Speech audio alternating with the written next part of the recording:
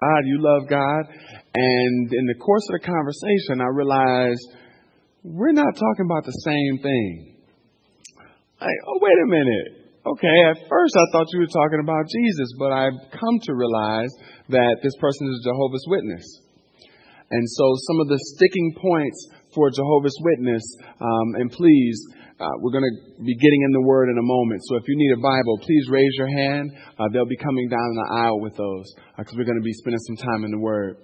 But some of the sticking points for Jehovah's Witness are that there is no hell. Hell doesn't exist. Let me ask, how many people have had a Jehovah's Witness come to your home? Show a hand. Okay. So I wasn't the only one. Okay. Only 144,000 people are going to heaven. That's one of the sticking points for Jehovah's Witness. Jesus isn't God. Pretty big one. They don't believe in the Trinity. So I realized, we now have two different views, and what's taking place here is I'm presenting truth. I believe they're presenting lies. But what's happening is we're both having a defense. We're both talking about our perspective and trying to help the other see it. If you go into the Mormon camp, it gets even weirder. I mean, Mormons believe that God came from another world with one of his goddess wives, and the offspring of that union are humans. But if you are good enough, you can have your own world and be a god on that world. Like, it's kind of weird. But they defend it. Apologetics is the process of Christians, anybody defending what you believe. But as we bring it up today, it's the process of Christians defending the gospel. Defending the very truth, the very reason why Christ died. And we are defending the way in which we live our lives. Because as Christians, we don't live our lives based on our own desires, our own wants, our own thoughts. We live our lives based on what God wants. So when you see apologetics, think defense. Think defense. How do I defend? And defend doesn't mean attack. Because I know that word in and of itself might turn some of you off. Like, oh man, I got to get in an argument. I hate arguments. I don't want to talk to anybody. What I got to do? Calm down. Doesn't mean arguing, but you can defend in a healthy manner because you're assured in what you believe. So apologetics is a defense.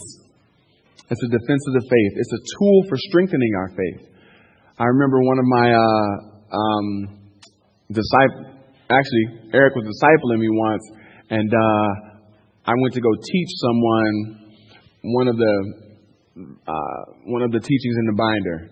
And he was like, yeah, I heard you listening. You was kind of bobbing your head along with me, but you didn't really start listening until you had to train somebody else in it. Until you had to make sure that they understood it. You started perking up your ears a little bit. I think that's true of our faith too. It's until we begin to get challenged in what we believe, challenged in where we stand, that we're like,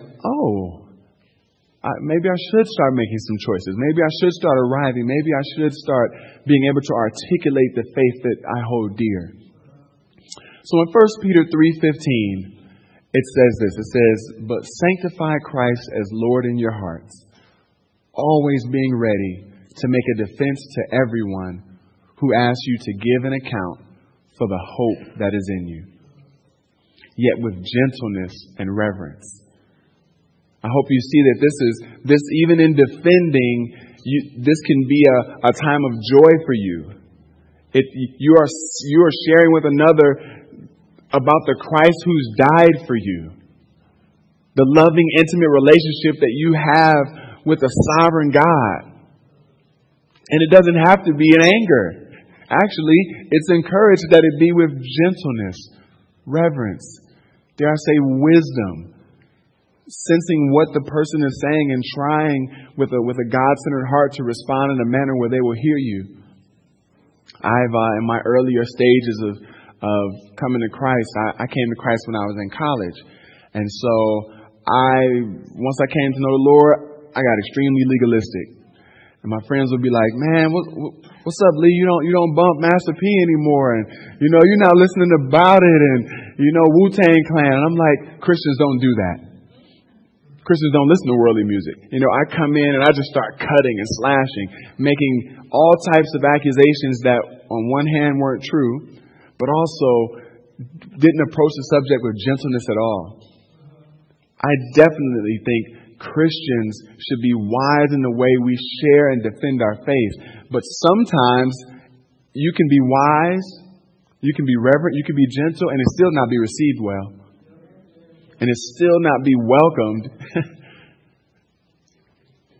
So what we hope for in this series of apologetics is that holistically you are going to grow. Holistically you grow deeper in Christ. That it will aid and it will equip you in evangelism. Because as a believer, you should be getting into gospel-centered conversations. This is an expectation. All believers, everyone in here. This is like, so does that mean everyone goes door to door and knock? Some of you, yes. But all of us, because we live for Jesus, we interact with the world every day. So at some point, there's an opportunity for us to share the gospel. If we don't and we only interact with Christians, I want to say change some of the modes by which you operate. Because that shouldn't be the case for us. We are called to bring God glory, but also called to make His name known. And we can't simply do that with other Christians all the time, all right? So we pray to grow you in depth, it grow you in your evangelism, and it grow you in your sanctification. Because as you continue to say, man, I truly believe this. This is where I'm going to stand on, homosexuality. Or this is where I stand on complementarian and what it looks like to submit husbands to wives to husbands, men to God. As you begin to wrestle with all of that and you begin to land, may it equip you. May it breathe life into how you live for the Lord. May it continue to have you live for Him in a bolder way. So this is what we're hoping through this next series, this next apologetic series. But I want you to pause for a second and think about some of the spots you go to. Maybe places that you go to when you want to study or get away. Maybe it's a coffee shop. And imagine you go to this coffee shop consistently. And someone approaches you and they say, Dan, I see you in this spot all the time. I see you reading. I see you getting into God's Word. And I see you studying and, when we have a conversation, sometimes you bring up phrases that reference the Bible. I wasn't really from a Christian background. I don't know anything about the Bible. So what makes the Bible different from any other book? How would you respond? How would you begin to lay out an understanding so that individual could be rooted in truth? Is it simply a really cool self-help book? What was I reading yesterday? I was reading that the self-help book industry has taken off by like millions. It's like right now it's at its height. They said Covey, who did the 7 Steps, 7 Habits, he developed a consulting group out of his book and made $333 million just in that group off of sales and advising people in self-help habits. Now, I'm not critiquing that brother. Got some great things, good advice. But my friends, there is a book, there is a rooting that is so much deeper than any self-help book can give. And if someone were to ask you about that book, what would you say? Well, that leads us to talk about, see, when I start pushing it harder, it never responds. So I'm just going to do there we go. See that? What makes the Bible different from any other book in the world is that it's been inspired by God. Not that it's in English, not that it has 66 books. It's inspired by God. So what does inspiration mean? This is a technical definition. We'll get into a layman's term definition in a little bit. It means a supernatural influence of the Holy Spirit on the scripture writers which rendered their writings an accurate record of revelation, or which resulted in what they wrote actually being the Word of God. So if you're sitting with someone and they're like, great, okay, I hear you saying, you're saying that the Holy Spirit inspired this book to be written, but am I supposed to just assume that and believe that? Well, we go through two ways. There's many ways to prove that. I don't have enough time today to prove or to defend that the Bible is inspired by God. We'll just take two today because we don't have time to cover them all. Two approaches are the Bible validates itself and history validates it. Okay, so you have two groups of people outside of the church. When the church is in existence, you have the world. You have a brother named Tacitus. He's a Roman history guy. He records everything. We find in archaeological digs this brother's books, and everything this Roman secular man is saying lines exactly up with the Bible. He's affirming what the Bible says. Another brother named Josephus. He's a Jewish historian. Same thing. Things that he's writing down, man, they line right up with the Bible. So there's a historical element that says pretty much when the Bible says something is true. And even you can go to libraries. There's volumes of people, of authors who write about the Bible and just could care less about God, but affirm the places, the time periods, the culture, the different things that the Bible speaks to. But the Bible itself validates itself. And that's something that most people automatically kind of discount. You know, it's like me giving a testimony for myself saying, yeah, I'm pretty cool. You know, but imagine if you went to a crime scene, right? A crime's just taking place and you see the cops, they're collecting evidence. You see, they're getting a number of people's different stories. And Anna might have to help me with this, one of my law people. But one of the things that happens is that the defendant, the person who's committed the crime, their story is taken in. And their story is oftentimes the most important story. For if their story holds up and all of the people around that have been interviewed agree, it's called an open and shut case. Because, wow, we got him, booked, we agree, what he said lines up, great. But if there's holes in the case, if there's holes in that argument, now that person is justified in being guilty. You see, we don't rule out the person's argument just because they were present, they are within it. Neither do we do the same of the Bible. We don't say because the Bible claims to be God's word, we can't count it. No, we definitely count it. But we also look at other things to see if that validity matches up as well. So what does the Bible say about itself? 2 Peter, y'all okay? In 2 Peter, chapter 1, 19 through 21, it reads, we also have the prophetic message as something completely reliable, and you will do well to pay attention to it, as to a light shining in a dark place, until the day dawns and the morning star rises in your hearts.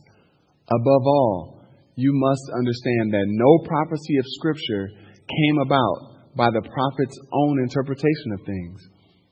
For prophecy never had its origin in the human will, but prophets, though human, spoke from God as they were carried along by the Holy Spirit.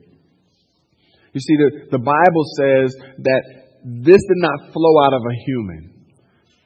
The human mind is not big enough to grasp the oracles of God. Right? We can't fully understand God. We are not God.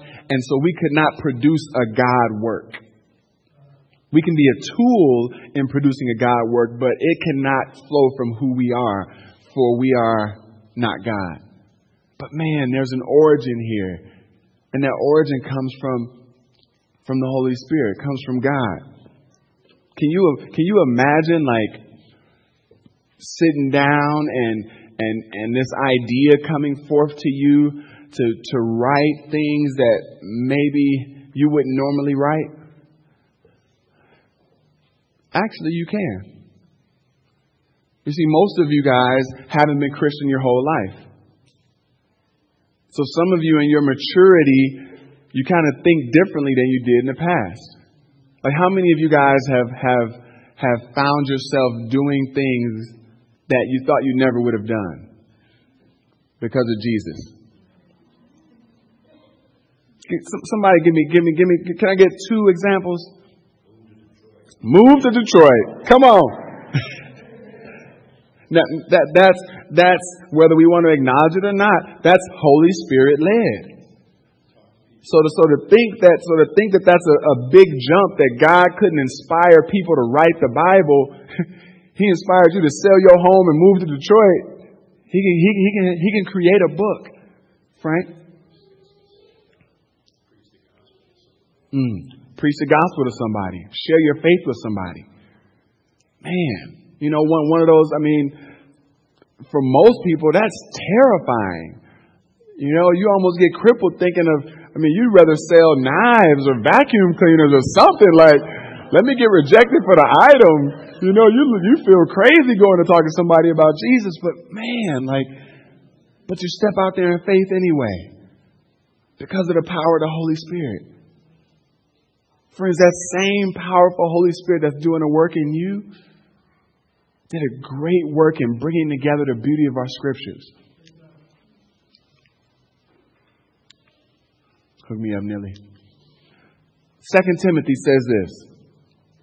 It says, but as for you, continue in what you have learned and have become convinced of, because you know those from whom you learned it, and how from infancy you have known the Holy Scriptures, which are able to make you wise for salvation through faith in Christ Jesus. All Scripture is God-breathed and is useful for teaching, rebuking, correcting, and training in righteousness, so that the servant of God may be thoroughly equipped for every good work. He's not saying, Timothy, man, you were so brilliant that when you were born, you actually were a genius and you knew all Scripture. He's saying, no, buddy, look, the Scripture has existed before you. There's a track record of these Scriptures being present. And so from the time of your growing, you had a chance to be immersed in the words of God. But 16 says something that we should catch, since we all just came out of a Genesis study not too long ago. And he says, all Scripture is God-breathed. God-breathed. God-breathed. What does that take you back to? It takes you back to the creation of man. It takes you back to Genesis 2:7, where he says, then the Lord God formed a man from the dust of the ground and breathed into his nostrils the breath of life, and the man became a living being. Do you see God at work, pulling together, creating? I pray that if you're a person in here today and you're not really trying to live for Jesus, that you wouldn't be worshiping created things. But man, that today you would see there's no greater purpose than worshiping the Creator of all things. So, God breathes. He breathes things into being. The Holy Spirit brings the Scriptures into being. But what does God Himself say? What does Jesus say about the Scriptures? What is His perspective? There's many quotations of Jesus using the Word of God. There's many references of Jesus quoting the Old Testament. There's so many allusions, it's tough for us to count. It would be like me saying, man, as I was riding my bike through the hood, and then, I saw this guy selling barbecue on the corner. Everything I'm saying, when I say hood, something jumps out for you. When I say barbecue, something jumps out for some of you guys. Riding bike, some of you guys think bicycles. Those allusions are so embedded in a lot of what Jesus was saying. The Scriptures were just a part of how he encouraged and how he built up the disciples. And so here there's an interaction. There's an interaction where he uses Scripture 3 times. And it's actually the time when he's tempted by Satan. It says, then Jesus was led by the Spirit into the wilderness in Matthew chapter 4 to be tempted by the devil. After fasting 40 days and 40 nights, he was hungry. The tempter came to him and said, if you are the Son of God, tell these stones to become bread. Jesus answered, it is written, man shall not live on bread alone, but on every word that comes from the mouth of God. Then the devil took him to the holy city and had him stand on the highest point of the temple. If you are the Son of God, he said, throw yourself down, for it is written, he will command his angels concerning you, and they will lift you up in their hands so that you will not strike your foot against a stone. Interesting. Satan uses the scriptures too, huh? And Jesus answered him, it is also written, do not put the Lord your God to the test. Again, the devil took him to a very high mountain, showed him all of the kingdoms of the world and their splendor. All this I will give you, he said, if you will bow down and worship me. Jesus said to him, away from me, Satan, for it is written, worship the Lord your God and serve him only. Then the devil left him, and the angels came and attended to him. Family, you saw that beginning phrase that Jesus was using, for it is written. That's equivalent to him saying, but God's word says this. God said this. I was at home and I have 3 kids, 2 daughters and a son. And my second oldest, I asked her to go get something for me. So she's going downstairs, and then my wife Rebecca's like, hey, can you I'm like, hey, can you go get a diaper for me? So then Rebecca says, hey, Lael, can you go grab the lotion? And Lael's like, no, Daddy said go get diaper. And it's almost this sense of like, what Daddy said, nothing else is going to interfere with that. There's no change, no deviating from the plan. Like, Dad said it, it's true, that's what I'm going to be about. I wish she did that more often.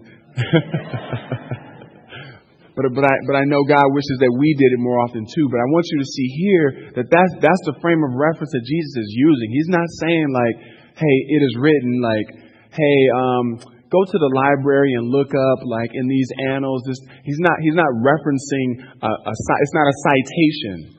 What he's doing is saying this is a very word of God.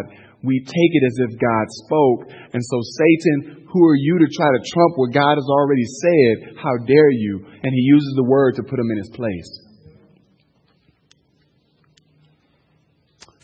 Matthew 5:18 also reflects Jesus' view of the scriptures.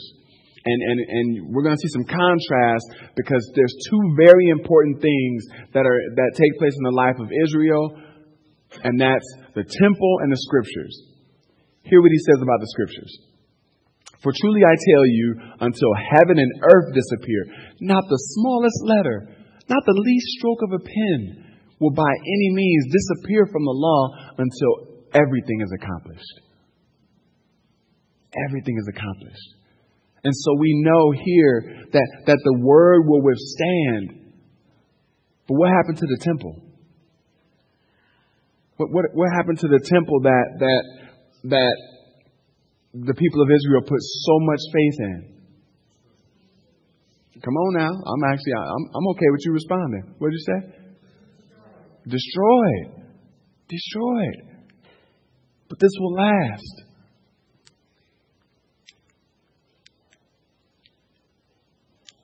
Nielsen, you got me? Thank you.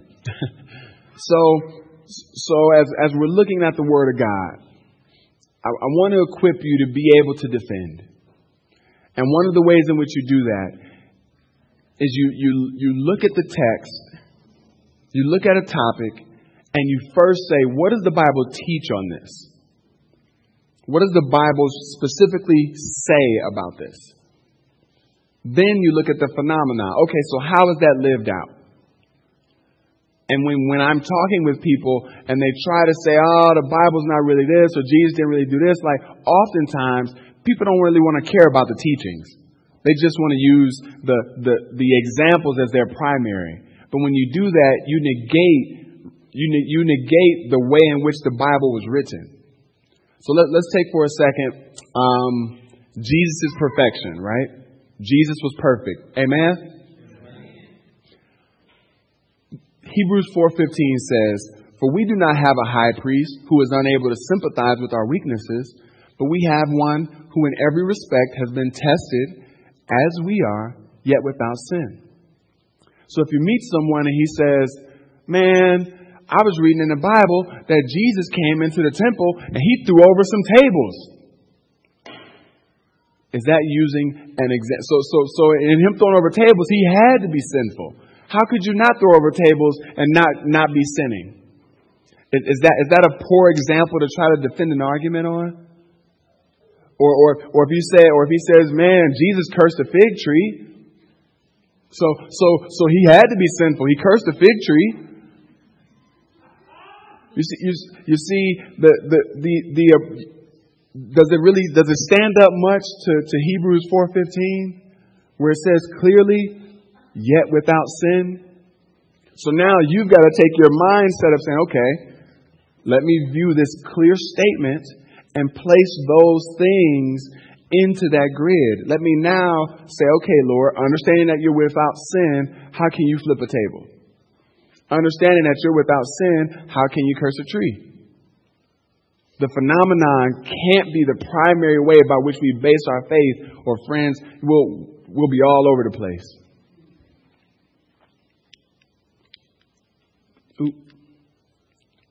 Go on with, thank you, broski. So inspiration matters. The Bible was inspired by God, and it matters greatly. It matters because the Bible is distinct from any other book. There is no book in the world that is like the Bible because God breathed life. He allowed for this to reflect and let man know who He is. This is a revelation of who God is. It helps us understand God better. God spoke to us through the Bible. We speak to God through prayer. There's communication happening always. We don't limit the power of the Holy Spirit. We don't say that the Holy Spirit is awesome. He comes to us in intimate times and helps us understand the beauty of God. But even the Holy Spirit coming to us and helping us see, He's helping us see what the Word says. He's helping us understand the Bible. And if there's ever a time where there's something that's contrary to the Word of God, that's not the Holy Spirit.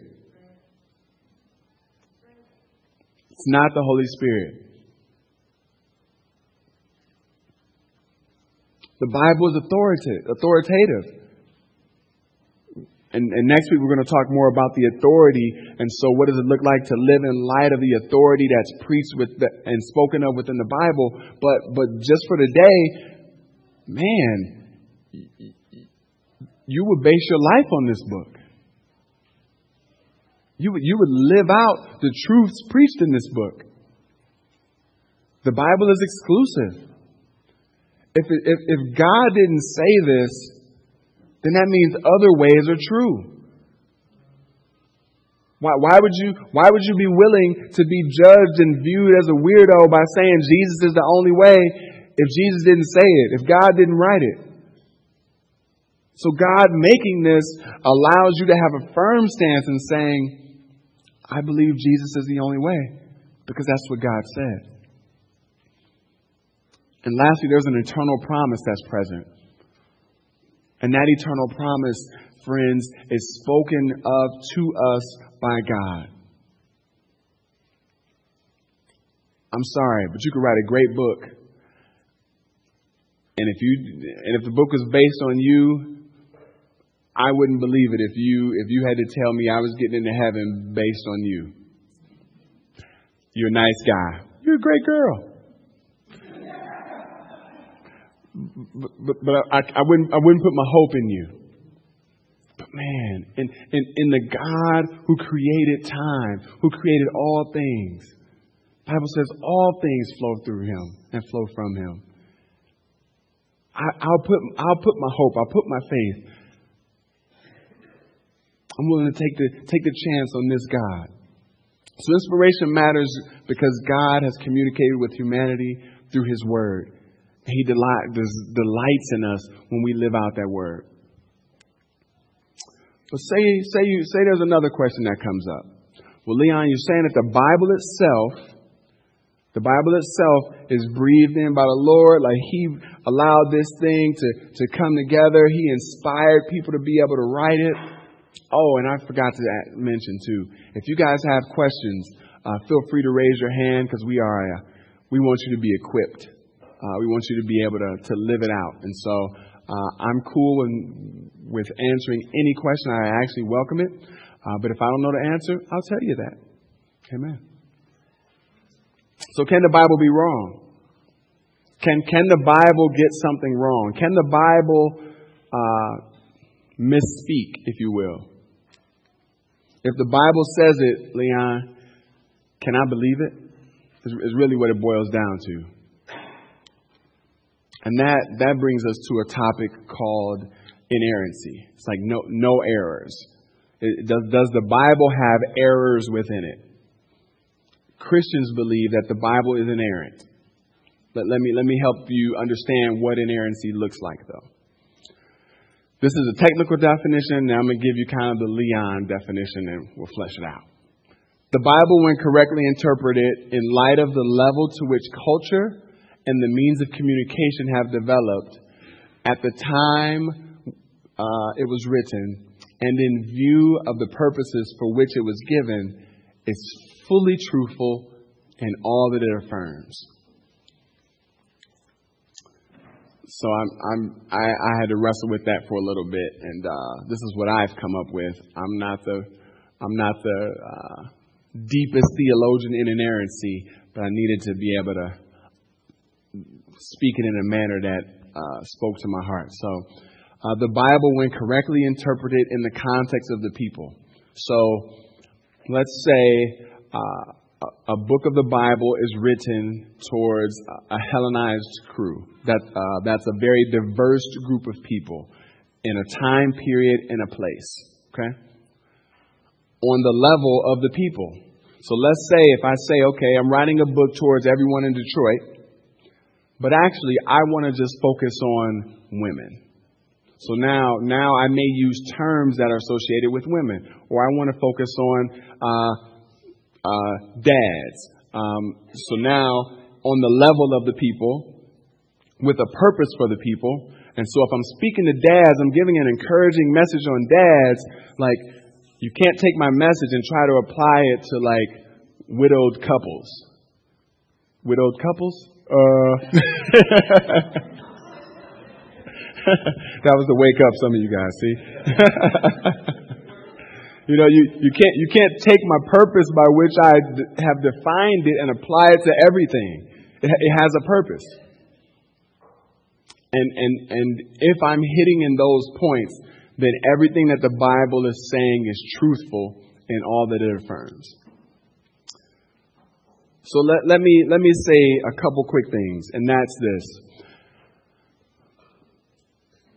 As I've read through a number of different doctrines, churches, Christian organizations begin to lose the focus on the gospel when this is in question. When whether the Bible has errors is in question. Because if we've just said the Bible is God-breathed, so you can live your life by it. You can begin to say, God, what do you want? According to this word, I want to live it out. When you no longer believe that and you think what's present are errors, now you begin to build your lifestyle, build your theology, build the way you do life on things that really suit your needs and your wants. And so theologians, pastors, whoever, look at places like Harvard. And they say, wow, Harvard started off as a school for training missionaries.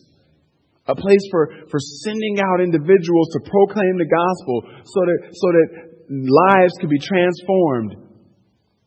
And along the way, someone said, let's study the Bible as a book, but not as a holy book.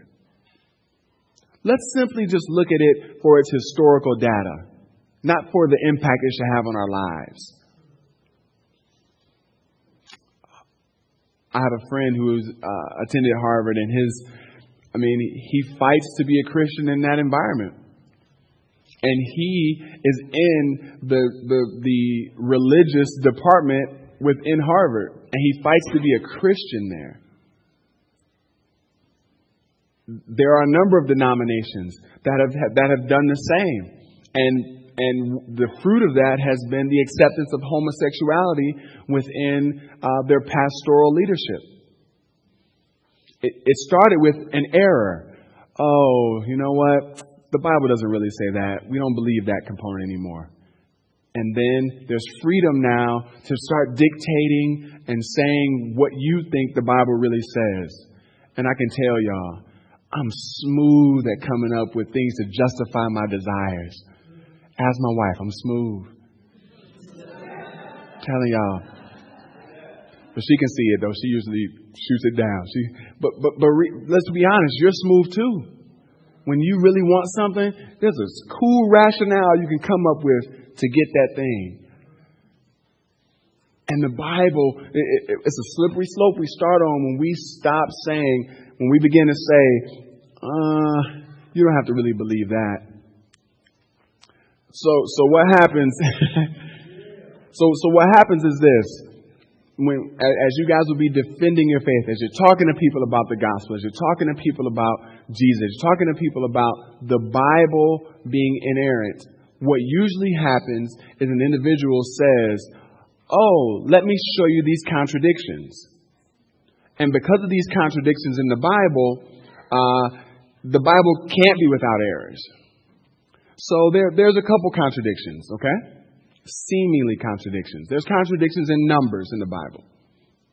One person may say 22,000. Another person might say 22,500. And someone will say, there you go, I got it.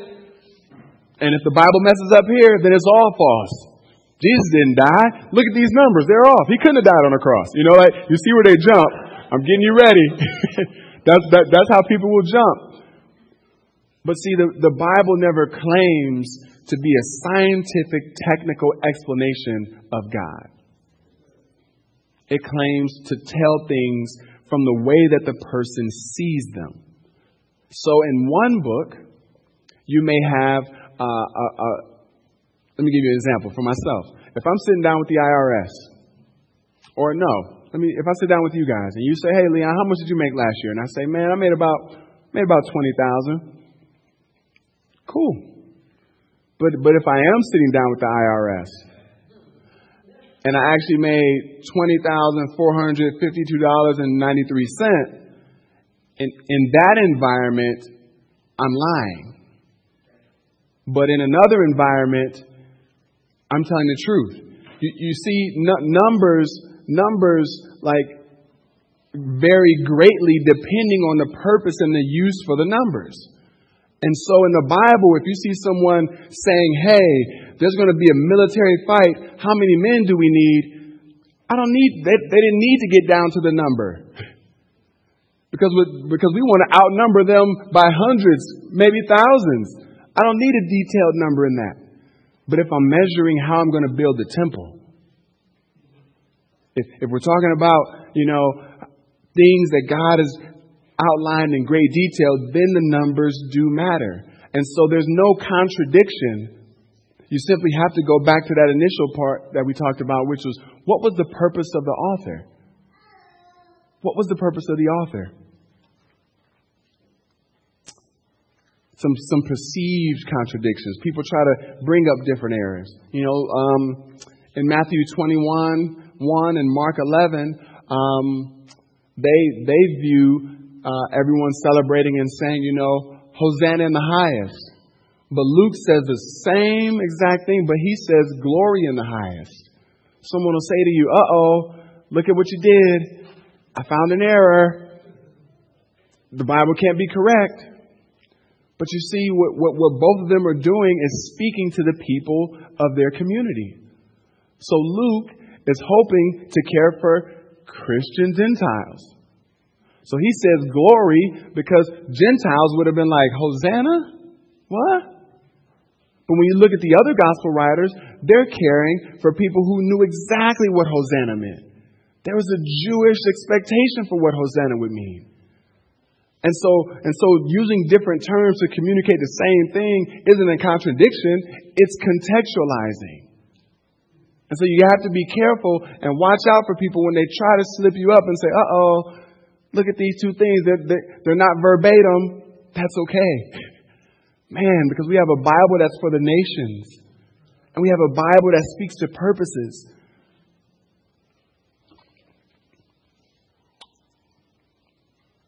So, these are just a couple more examples. I mean, we do it as humans. You know, we say, what do we say? We say sunrise happens at 6:37. But does the sun really rise? No. Don't we go around the sun?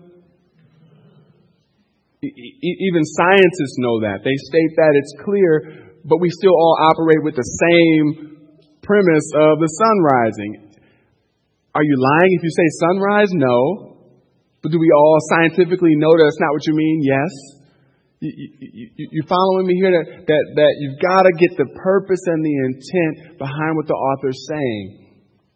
So when someone says, you know, there was an argument for some time about the walls of Jericho falling and the Jordan River stopped, and did it stop and there was just a little trickle of water left, or was there like the water stopped and there was a big dam?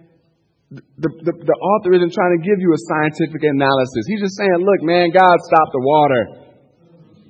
Whatever you think stop water means in a river, he did that. Okay? And so I'm just helping you guys get fuel for being able to defend the beauty of the scriptures. What you're willing to live your life by. A brother that I don't know, might have been a sister that I don't know. They said men don't reject the Bible because it contradicts itself, but because it contradicts them. Augustine said this, and these are some of the, Augustine said, he says, if these writings I am perplexed by anything which appears to me oppose the truth, I do not hesitate to suppose that either the manuscript is faulty or the translator has not caught the meaning of what is said, or I myself failed to understand it. Like, I want us to be okay, family, with saying, man, we don't have all the answers yet. We don't have all the answers yet.